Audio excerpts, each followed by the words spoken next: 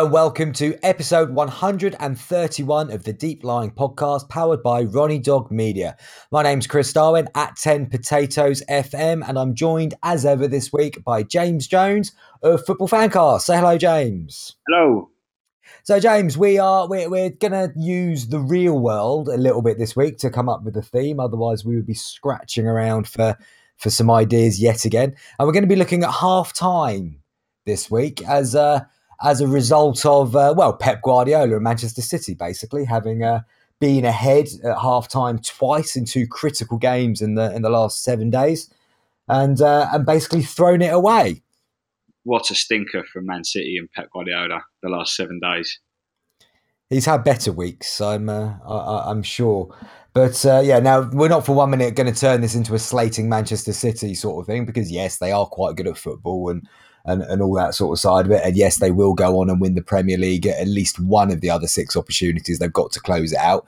But when you're 2-0 up at half-time against your bitter rivals and you can win the Premier League, then you kind of hope that you might go on and win the title. And equally, when it looks like you're back in the game against Liverpool on Tuesday night, even though that was offside, etc. Sorry, wasn't. Let's get that bit right. Wasn't offside, etc. Then you've got a team talk that you want to do there. So we're going to be dipping into today to what we all do at half-time on Football Manager, because there is certainly a lot of theories about what are the best ways to handle the half-time approach on the FM18 match engine. So, James, do you have any particular things that you do? I mean, put yourself into any of the shoes of Pep, Jurgen, or Jose. What would you be doing at half-time if you were any one of those three in those game situations that we've seen in the last few days? Well, now, if I'm Pep Guardiola in that Manchester derby and we're 2-0 up at half-time, cruising to the Premier League title, it would just be just a simple, like what you're doing, lads, keep it up. Just sort of, let them know that, they're playing well and they're going in the right direction. If I'm Jose Mourinho at half-time and we're 2-0 down and you've got to stop your rivals from winning the title, then I need better from you. I want more. Do you have any more passion? Where's your passion, lad, sort of thing. Well, I mean, on FM, I rarely touch the tone. So, you can be assertive or... Yeah. I just keep it calm all the time. I'm a calm talking manager. I rarely, unless I really want to make it known that I'm angry or I'm feeling passionate, then I'll just keep it as it is and just click one of the selections that I think is more suitable. But if we're winning, then it's just keep it up, lads. And if we're losing, it's pull your finger out. So at half time, you're winning, and you tell them to keep doing what they're doing. How often do you see that you either concede the next goal or the game gets a lot more tricky in the second half? I suppose as always, it depends on who you're playing. I mean, if I'm in the event that I'm the favourite and we're 2-0 up and I sort of say, go out there and continue, I'm happy with what you're doing, then 9 times out of 10, the players will maybe score again. I had a problem in my recent West Ham save that I 9 times out of 10 concede straight after half-time, no matter what I said. Yeah, okay.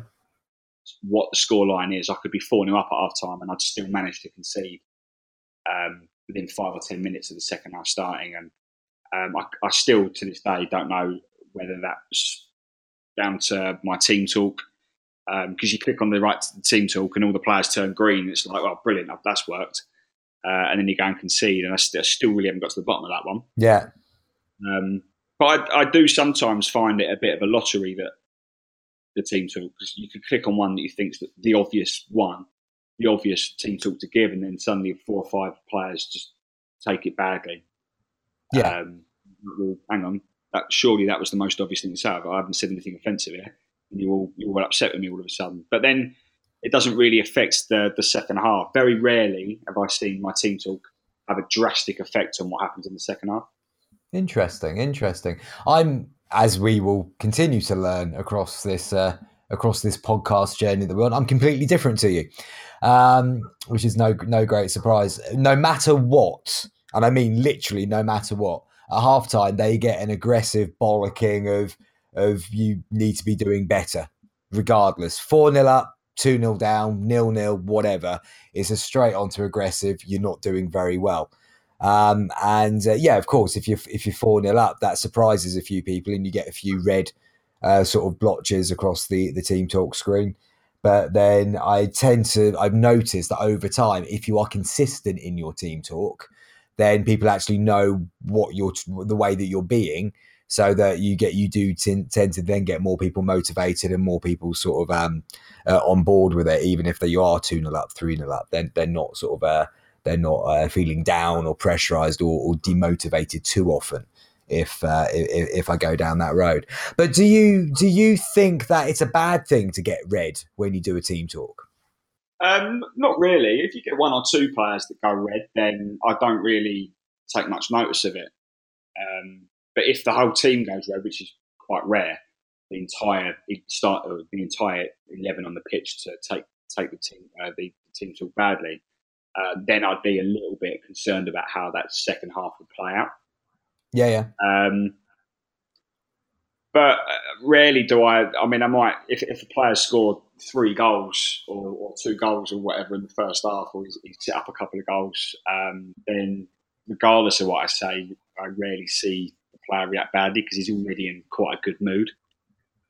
Yeah. Already pretty high anyway, so it doesn't really matter what you say. It's very difficult to piss that player off, as it were. No, I see where you're coming from. I've just found that over time and just sort of like looking at these sort of things regularly, that every time I praise at half time, I get a bad second half. So if we're 2-0 up and I praise, we might still win, but we just don't play anywhere near as well as we did in the first half.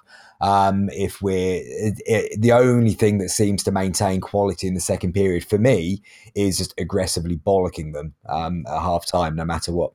You find that aggressively bollocking them at every single time, regardless of what scenario that's playing out, do you find that then affects the relationship with your players outside of the match day? Not really. I think it depends on obviously how much credit you got in the bank with the squad already. So on the times I've had tricky starts to the saves, going in with that sort of method, and then we don't win a few games, then you're on slightly tricky ground with the players. But if you're winning games and doing that, then they're just on board really, and there doesn't seem to be too much moaning outside of it. One other thing that I do is I still have my training sort of chats as well, where I'm praising or bollocking, depending on what they've done. So it's not as if the only time they ever hear me speak is at half time in the in the changing room.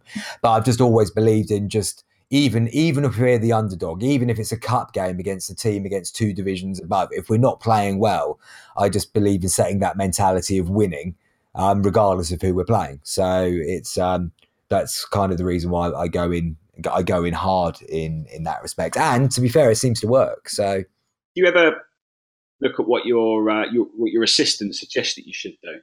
Never, ever.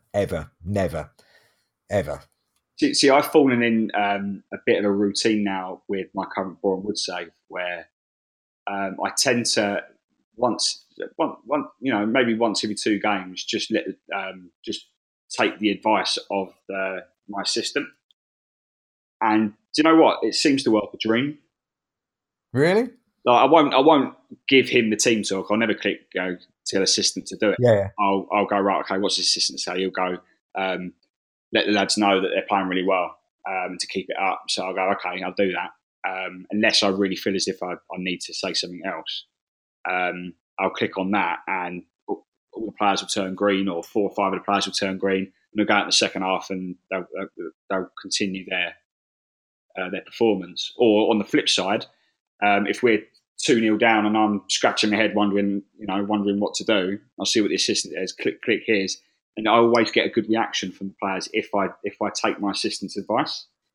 Okay, which is strange really, because the assistant I've got at Boreham Wood at the moment is rubbish in terms of his statistics and his attributes, but for some reason he seems to be pretty good at suggesting the best team talks. Yeah. Do you ever do individual player team talks then? Once you've done the overall team one, do you ever pull a player to one side and have a little word?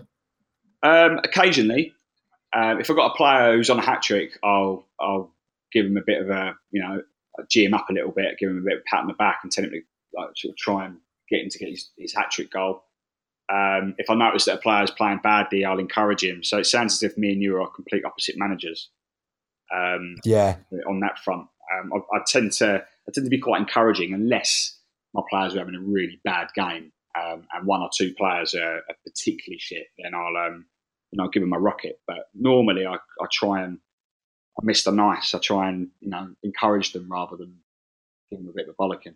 Fair enough. So, all right, so that's the team talk sort of side of half time then. So, all right, again, you're, let's say you're Jose now. So, all right, Jose's obviously going to go in and throw stuff at the wall, being 2-0 down in that kind of game. What do you do tactically if you're 2-0 down at half time in that sort of game? The first thing I do, I try and tighten it up. So I tend to maybe, if it's a big and important game, I'll switch mentality to counter, and I might switch a couple of player roles to sort of more defensive minded roles, just to sort of try and tighten up at the back, not to concede anymore, and then try and get a goal on the break, get ourselves back in the game. I rarely make a change at half time in terms of substitutions. Just because, as I said before, I try and encourage the players to try and get back in the game as the game's gone, which is quite rare at half time. So I just try and prevent another shit half. I go defensive, go on the counter, and then change a few roles to be a little bit more defensive minded at the back. That's interesting because, again, funnily enough, I'm the complete opposite. Would you believe it? So at half time, regardless of the score, if anybody's on about 6.5, 6.4, I'm probably just going to hook them, regardless of whether we're winning or losing. And if I'm 2-0 down at half time and there's no obvious reason why we're 2-0 down, as in it's just a bad performance, I'll just make substitutions, probably 2. And then leave it for a little bit of time and see where we go. But if it does feel like, well, if we stay like this, we're going to get killed. If I try and tighten up a little bit, we're going to get killed. So I may as well just go for it. Then I'll just flick to some kind of outrageously attacking formation for the second half and see what happens. Sometimes it comes off, and sometimes I end up losing 4 or 5-0. But I think I'd rather go for it than lose 2-1, if that makes sense. Yeah, that makes sense. I mean, the main reason why I tend not to make changes, substitutions at half time, is because I have a real set in my ways on when I make my substitutions. So there's always 1 on 60, and then either 2 on 70 or 1 on 70 and 1 on 80, depending on how the game's playing out. So then if I make a change at half time, unless I'm forced into it, then it kind of throws out my OCD a little bit. Which sounds crazy. It works for Rafa. It has grown into some kind of FM OCD for me, like when I make my substitutions, and I'm sure there's so many other players out there that are exactly the same. Oh, don't get me wrong. I'll have a look at 60 as well. If it's a normal sort of game, I'll be looking around about an hour and seeing what could be done. But then I quite happily go through an entire game and not make a substitution, because if it's working, then I don't see a massive need to make any changes. But now, half time, I will quite happily take off anybody underperforming, regardless of who they are or what the game situation is. And of course, especially if we are losing, I do find that it's, again, it has a more positive impact to make a change than not to make a change with the way that I do it. Yeah. So okay, so that's kind of where we sit in the half-time situations, depending on when we're winning or losing or things like that. Let's chuck it out to the community and see what the answers to question of the week was. Question of the week. So, James, this week we will start in Slack and the good folks that gave us some answers in there. At FM_Samo says he hates halftime team talks when he is winning. And then he showed us an example of his Stirling Albion side being 2-0 up against Celtic in the League Cup final. Final score, he lost 3-2. Which is very, very Pep-like. And no doubt he probably praised the players for doing quite well, I would imagine. And it all went to rubbish in the second half. Next up, we've got Sir Valerian. I think I said that right. Apologies if I didn't. He says, aggressive halftime team talk works wonders. Get the lads fired up and tell them they're shites. Also go through the defence midfield attack buttons and tell them passionately to make a difference unless they're playing shite, and I tell them. If they're winning, calm and tell them to be not to be complacent, and say to everyone they can make the difference. See, I like the first bit of that, James. I like the first bit, but even if we're winning, telling them not to get complacent, I always see that if I do that, we let in a goal. Yeah. I've always thought that if it's the moment you bring in the word complacency, it kind of has the opposite effect. I was taught that on a coaching course once, and I think this was actually in sales rather than football coaching. But that if you avoid using the words that you don't want somebody to be.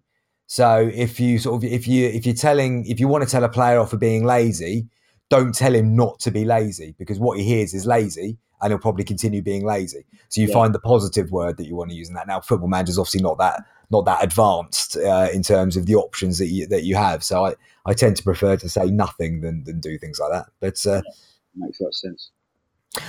Next one from Slack was Cookie FM. Aggressively, I'm not happy if he's losing, of course. And again, if winning, assertively, don't get complacent. But he has noticed he's got a higher success rate with the aggressive halftime team talk than the latter. So why are you still doing the other one, Cookie? Why? If you know it doesn't work, why do it? It sounds as though I need to be a little bit more aggressive. It seems to be working for everyone. Well, I think as we move on to what we find in Twitter, you'll probably find more evidence to back this theory up. Yeah. Over on Twitter, we've got @according to FM. It says, never change your mind. Leading as the underdog and ask the team to hold on and concentrate. Everyone looking nervous or blank, so I try to manually G them up. Cue 10 red arrows and confusion. He sent us an image of that. And he did go on and concede, but they still won the game. So it wasn't all bad news in the end, but it could have been a lot worse. It's funny because I almost genuinely hate being 3-0 up at half time, because you never know what to say. 2-0, I think I can still just about get away with kicking people. And then 3-0, you are sort of like on that, well, come on, boss, we're 3-0 up sort of attitude, which is kind of what the next one comes on to. At Merry Guido of Strikerless.com.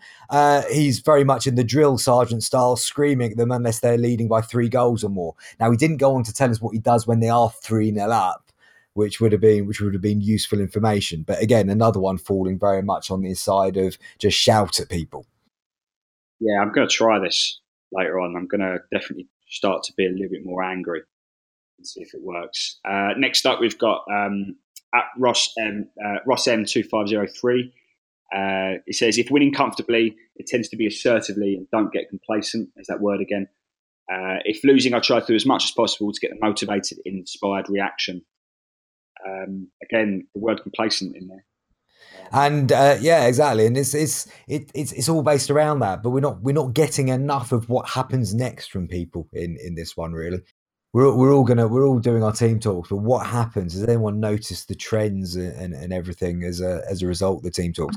Also interesting there, though, that not many people have mentioned what they do tactically or anything at halftime. Do they make substitutions, etc.? It seems to be that when you think of halftime, especially on Football Manager, that most of us are purely thinking about what we say to the team, what we do from a verbal point of view, as opposed to maybe a tactical point of view.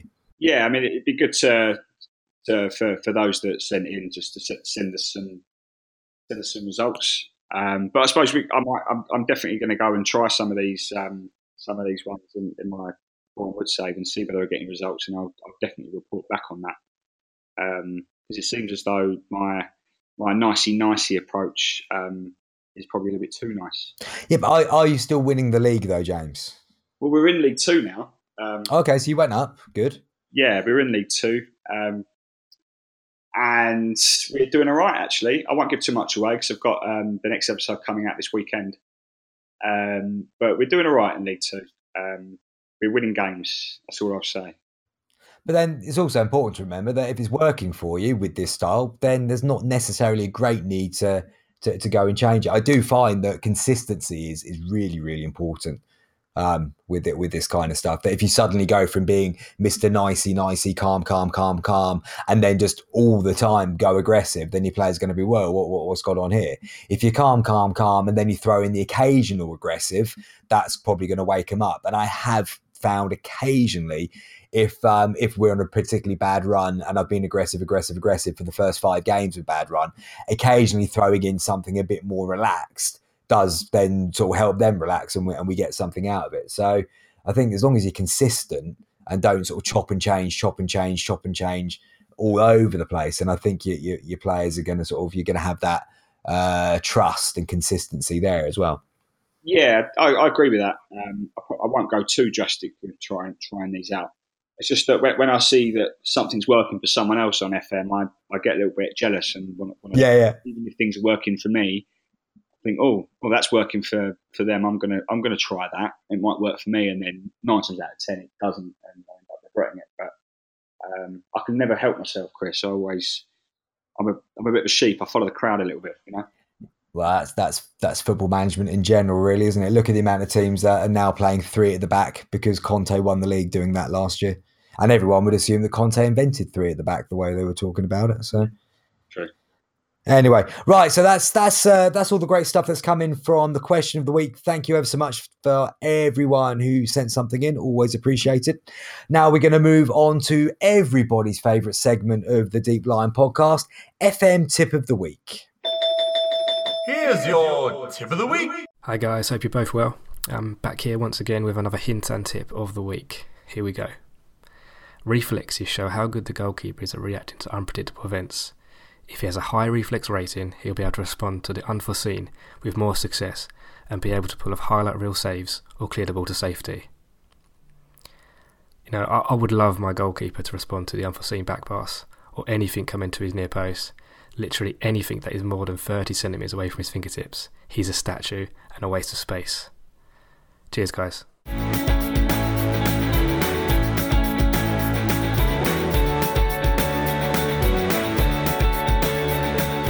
So, James, we're going to look at 4 things to do at half time. So people have got some actual takeaways from today's podcast that, like your good self, they can go away and try and see if we can completely screw up their currently going very well saves for them.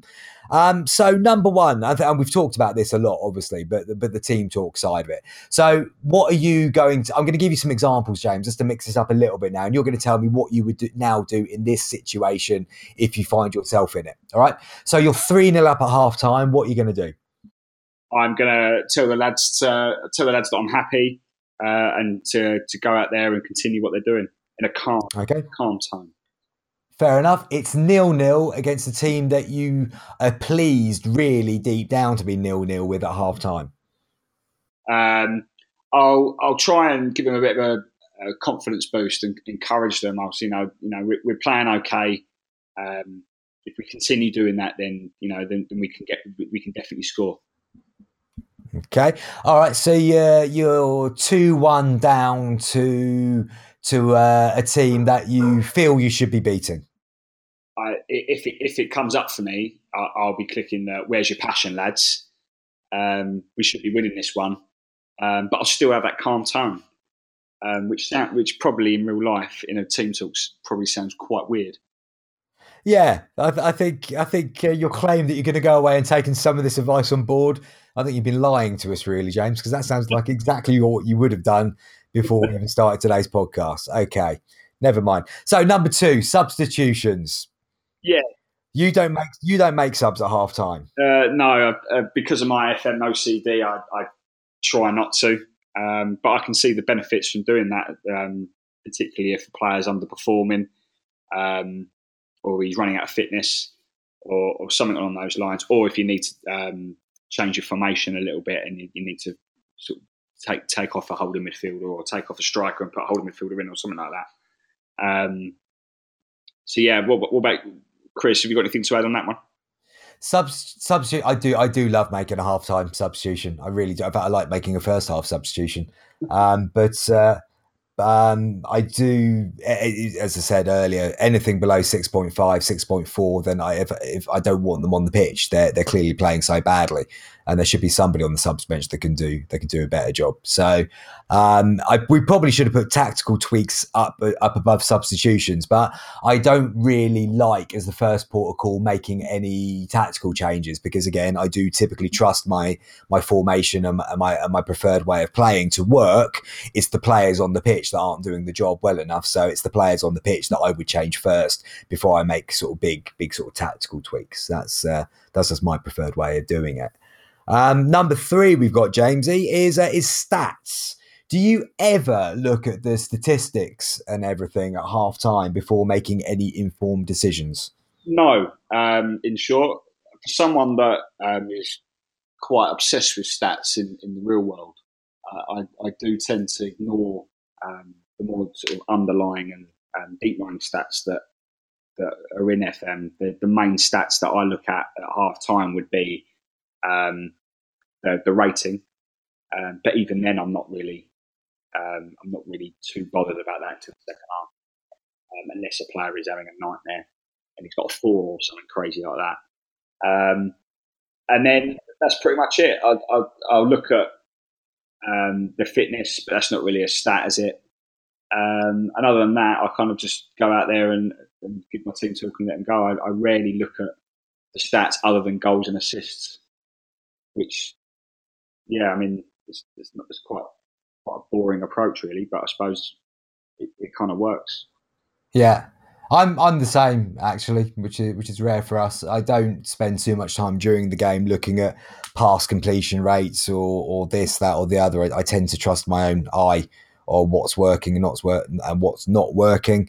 After a game, yeah, I'll sort of keep. I have a KPI sort of view that I do keep an eye on how players are performing in terms of those sort of those key statistics and stuff.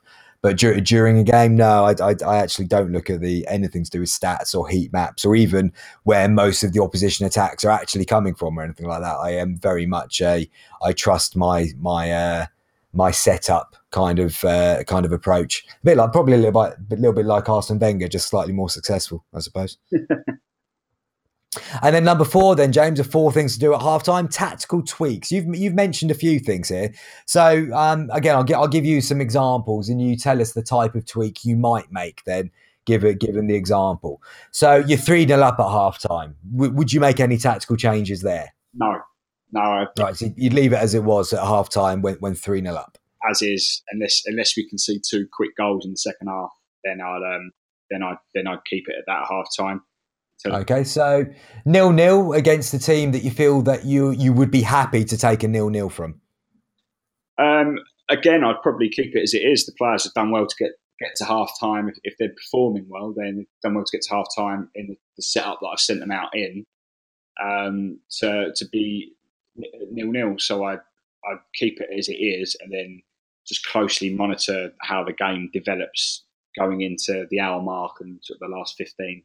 If I need to make any changes, then that's when I sort of spring into action. Okay. All right. So you're Jose Mourinho. You're 2-0 down at half time at the Etihad. What tactical changes do you make there? Oh, in that situation with the 2 clubs involved, I would switch to a more attacking tactic. If it is Man United and Man City, you're not really going to get much going too defensive against City. So I would probably go a little bit more attacking, given the players I'll have at my disposal. I might change my attacking, might stick 2 up front. It all depends on what formation I'm playing, I presume. But if I'm more of an underdog, then I would switch to a counter. If I've got some pacey players in there, then I'd switch to a counter. Fair enough. I thought Jose got it absolutely nailed on at the weekend by bringing on both Alexis Sanchez and Paul Pogba at halftime. I thought that changed the game dramatically. So fair play. Okay, and then the last one then. So let's say let's go 1-0 up at half time, but you feel like although you're 1-0 up, it's against the run of play, really? That's a good one. Again, without it in front of me, I'd probably a little bit like before, where I'd stick with what I'm doing at the moment, but then instead of waiting until the hour, I'd give it 5 or 10 minutes in the second half before I then make my decision. I look to make a decision earlier in the second half than later, but I wouldn't change anything at half time too drastically. If anything, I would change some of my defenders to a more defensive mentality, but I wouldn't really change the formation. Fair enough. I'm a half-time manager of either leave it as it is or just go absolute sort of hell for leather. There's no sort of middle ground really in my sort of side of things, and I'd probably only really go for that if I was 2-0 or more down against a team that I really should be beating. If it's a team where all right, we're likely to lose anyway, I probably will slightly more sort of cautiously and leave a drastic change until sort of midway through the second half. But I will normally try and win it or get back into a game rather than just accepting, all right, we're going to lose here by 1-0 or 2-0. I will try and influence things that way. And sometimes it works, sometimes it doesn't. But I guess that's like the real world as well. Yeah.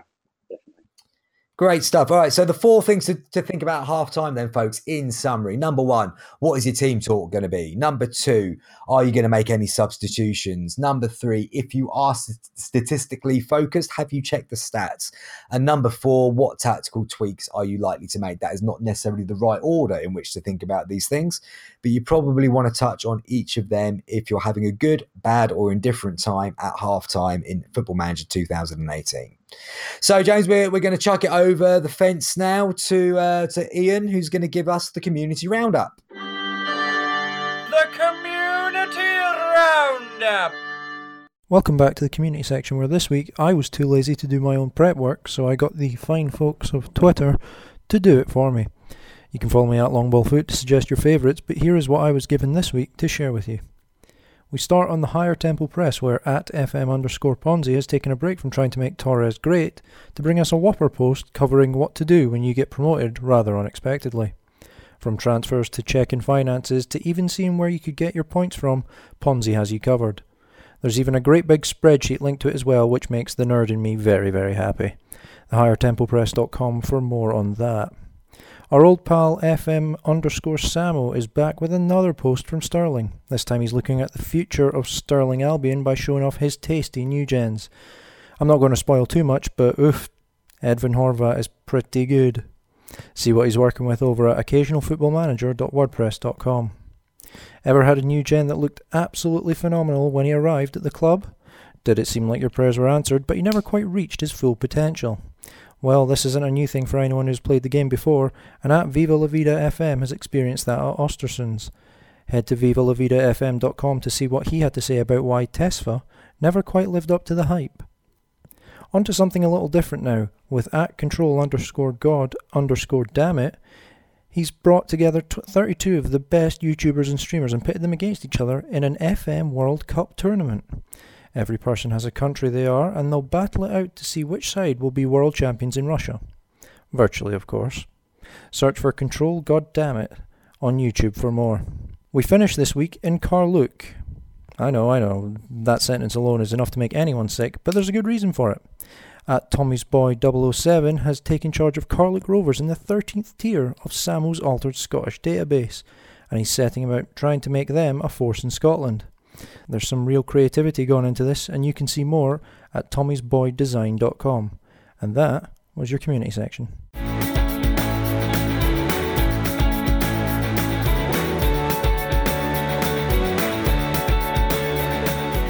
So that was at Longballfoot and this week's community roundup, which is probably a good time, James, for you to tell us a little bit more than you have done already today about your Boreham Wood save.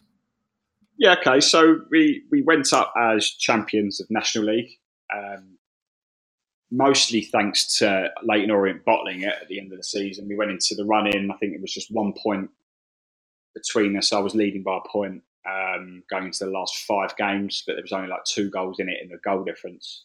So it was quite tight, but then I think, picked up 1 win in the last 5 games, and I ended up winning the league by about 8 points. Okay. And did they go up in the playoffs in the end, or did they miss out on that as well? We lost in the final to Sutton, which was it must have been heartbreaking for those Orient fans. Now that's interesting. Now this is an interesting thing to work out, to know whether FM are that accurate or not. Were Sutton allowed to go up with their plastic pitch? Well, yeah, because they're in the League 2 now, and I've just beaten them. So, because in the real world, of course, they wouldn't be allowed to go up into the Football League with their 4G pitch, because they're talking about relaying it into proper grass again at the cost of about 350 grand if they go up. Yes, I think an FM they're a little bit more lenient. And rightly so. I haven't looked at it closely enough to see whether they have relayed the pitch on the game, whether that has been built into it. But in our position, we had to increase our capacity in our stadium by 1,000 seats to Football League rules, which didn't help my bank balance, given that it was quite low already. But in FN, they kind of just do it kind of automatic. They don't. It doesn't go, oh, sorry, you can't go up because you haven't got this, and the board don't. Oh, sorry, we're not doing this.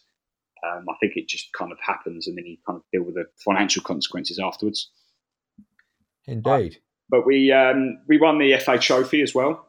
Oh, a double! Yeah, we beat Orient in the semis actually. Yeah, with the 2 legs. So Orient had a pretty bad end into the season. Although they did almost knock us out, we had to score 2 late goals in the second leg to I think it was 6-5 on aggregate in the end. Blimey. But yeah, that was really good fun to win that. And then so we're up into League 2. I've made quite a lot of signings. Funny enough, we'll write a little bit about this in the next episode this weekend. But I got to a stage where I was Gabi Agbonlahor was willing to listen to a contract offer. He's a free agent, right? And he wanted something like $5,000 a week, which for Boreham Wood is like the kind of wages that would eventually bankrupt them. But I offered him the contract anyway. Like, this would be fun, having Gabi Agbonlahor at Meadow Park. But in the end, he eventually turned us down anyway, which is probably a blessing in disguise. I would imagine so. Did he end up going anywhere, or was he still sitting on his backside doing nothing? He's still a free agent, but yeah. So we're doing all right in the. I think we're coming up to Christmas time in League 2, where I don't want to give too much away, but we're doing well. But I fear for the amount of players that I've signed. I kind of got a little bit happy in the transfer window with all the free signings. So I'm sure people will criticise that when they read it, because I did go a bit crazy. But I'm still within my wage budget, which is good. But, so yeah, that's pretty much it at the moment, mate. I'll the next episode's going to be out at the weekend, so everyone keep an eye out for that. Oh, good stuff. Good stuff. Well, what about your West Ham save in the database? Not a lot's happened since the last time I talked about it. I think there's been a couple of updates that have gone up on tempo, but that's only because I was quite far ahead in terms of playing and writing. But no, I haven't actually been able to even boot up Football Manager for at least a week now. I'm getting a little bit jittery, and I might have to. I'll have to try and find some time to remedy that in the next couple of weeks, because the last thing you want is anybody presenting the Deep Line podcast who just doesn't have time to play Football Manager. That'd be absolutely ridiculous. So yeah, we'll fix that at some point this week. Yeah, boot it up, mate, and start shouting at your players. That'll make you feel a lot better. That will be pretty much the routine, and not changing my formation in any way, shape or form. But I'm trying to remember. I can't even remember how well we're doing. But I think we're just where I've got up to in terms of playing, and I think I might even be up to that far in terms of what's been published, is that we're going into the run-in now, and I think we've got an outside pusher getting into the Europa League, or the UEFA Cup, as it will be known as, back in 95-96. So it's going okay. I know we've beaten a few good teams this year as well. Does it have the Intertoto Cup in the database? I don't think it has. Actually, one regret I did have was not supplementing the database further to include the old Cup Winners' Cup. Oh yeah. because I went through and I did a lot of changes in terms of getting like clubs back at their grounds that they were at in that day and stuff. But I actually forgot to do the to create the Cup Winners' Cup, and the Intertoto Cup would have been in there as well. But so no is that one. There's a few other little things in there which again you get halfway through, think, I wish I'd done that, and it's a little bit frustrating. But hey ho. Because West Ham famously won I say famously, but we won the Intertoto Cup in '99. Famously won the Intertoto Cup. Was that the year before or after you got relegated? That was a few years before. Okay. We went down in 2003 and we won it in 98, 99, I believe. Okay. Fair enough. So you're not the only club in football history to have been relegated from the Premier League in the same year that you won the Intertoto Cup? No, thankfully not. But I've got a feeling Palace might have achieved that, actually. Terry Venables took Crystal Palace into the Intertoto Cup, I'm pretty sure. Then that was the season, I think, I could be completely wrong here and making it up, I think that was the season that they ended up with Attilio Lombardo and Thomas Brolin as joint player managers. Yeah. And I think they might have won the Intertoto Cup. But either way, it was a crazy season for Palace. And the guy who was chairman then is now manager at Bromley, I believe. So, well, there you go. And on that nostalgic note, which had nothing to do with Football Manager whatsoever, James, where can they find out more about you if they want to go and read about this Boreham Wood save? Yeah, you can get me on my FM specific Twitter handle, which is James Jones FM, and you can read up all about my Boreham Wood save at jamesjonesfm.com. Great stuff. I am supposed to be on at 10 Potatoes FM, but I don't think anything's gone out in that for far too long now. For my usual day-to-day making fun of the Premier League stuff, it's at Chris Darwin RDM. All my FM content goes up on thehighertempopress.com.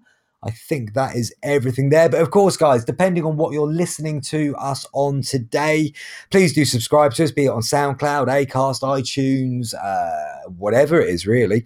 Follow us on Twitter at The Deep Lying Pod, and do check out the website because we're running a From the Archives piece most days during the week to get you through the week until the next Deep Lying podcast arrives, and you can find that going up on www.deeplyingpodcast.co.uk.